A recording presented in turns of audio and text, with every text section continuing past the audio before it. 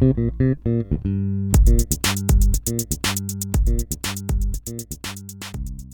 project, Learning My Wife's Native Language, written by Scott Young, April 2020. Recently I spoke about why now was the time to take on an ultra-learning project, and I figured I should probably follow my own advice. So my new project is to learn Macedonian, employing a modified version of the No English rule that Vat and I used several years ago during our No English language learning trip. So why learn Macedonian? Well, my wife, Zorica, was born in what is now North Macedonia, formerly the former Yugoslav Republic of Macedonia, and even more formerly Yugoslavia, and she moved to Canada when she was 14. Although we met in our freshman year of college, we didn't start dating until after having known each other for over 8 years. And when we did start dating, I had just finished a year of learning languages, so I was interested in learning Macedonian too. However, my wife is perfectly bilingual, and we already had nearly a decade of speaking to each other in English. So while I learned a bit here and there over the last few years, I never really got to the stage where having a conversation was possible, just random phrases.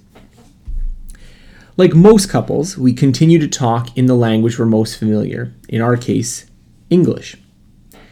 So why learn Macedonian now? Well, I have two motivations that make this project particularly timely. The first is that my son is now nearly 3 months old. Raising bilingual children is difficult. Even families with 2 native speakers often have children who aren't in fluent command of the language.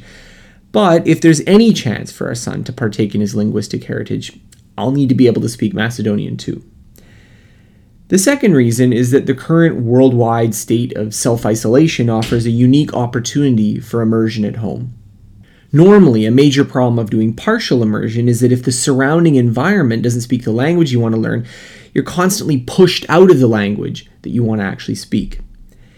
Our friends, for instance, don't speak Macedonian. Therefore, if my wife and I are with anyone other than her family members, the conversation will need to be in English. Now, that's not an insurmountable obstacle, but it does make it harder to approach things the way one would do when traveling to the country that actually speaks the language. Now, however, a lot of these social complexities have been sharply reduced. Maintaining an in-house no English rule will be a lot easier to maintain. So how do I actually plan to learn? Well, Macedonian offers a unique challenge because it's a language without many supporting material. For comparison, Chinese may be hard, but it has so many learner resources you're practically drowning in them. My approach to learning Macedonian, therefore, is relatively simple. First, I'm going to have near daily italki tutoring.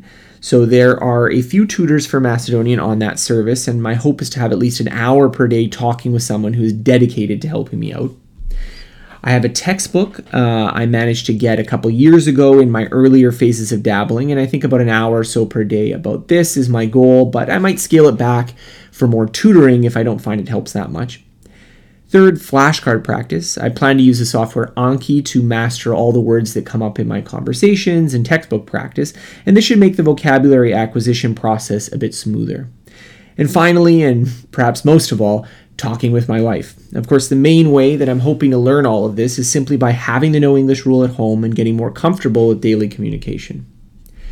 Now, I want to mention I am going to modify the no English rule from our trip for the interest of my sanity. So rather than the absolute strictest form that Vat and I adhered to for most of our voyage, I want to include a few caveats that should make life easier without jeopardizing the overall aims of the project.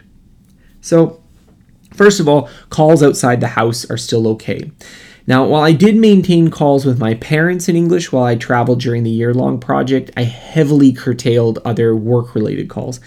I won't be doing that here, since doing so would needlessly interfere with my work. The no English policy is really just between Zorica and I. It's not something that I'm applying it in blanket form to all of my communication.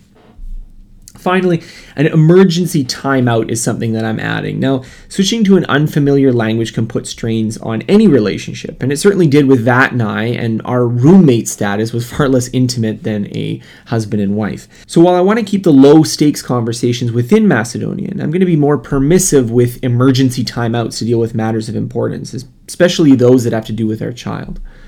So how far do I hope to get? Well, in general, I prefer to focus on the effort invested rather than reaching a specific outcome.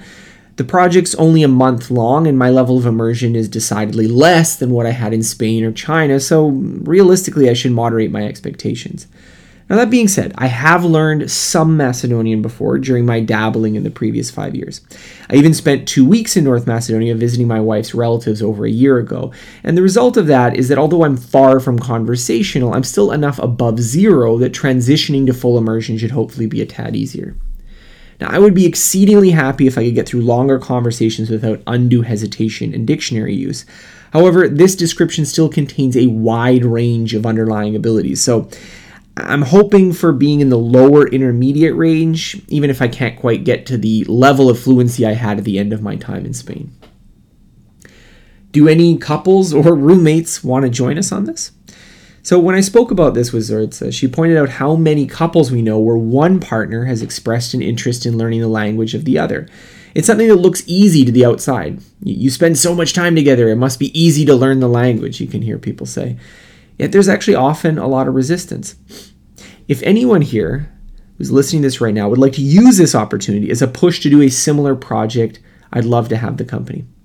I'm going to be trying to post weekly updates to the projects, although I'll probably include them as comments to links in the weekly newsletter to avoid disrupting my normal content. If there's a language you've been needing to learn but haven't had the opportunity, let me know. Share your story in the comments for the original post. Thanks for listening to this episode. More episodes like this can be found by searching for Scott H. Young Podcast on Apple Podcasts, Google Podcasts, Spotify, SoundCloud, Stitcher, Overcast, and most other podcasting apps available on your smartphone. If you've enjoyed this episode, please consider rating my show as it helps other people find out about it. More of my work can be found on my website, scotthyoung.com. Thank you.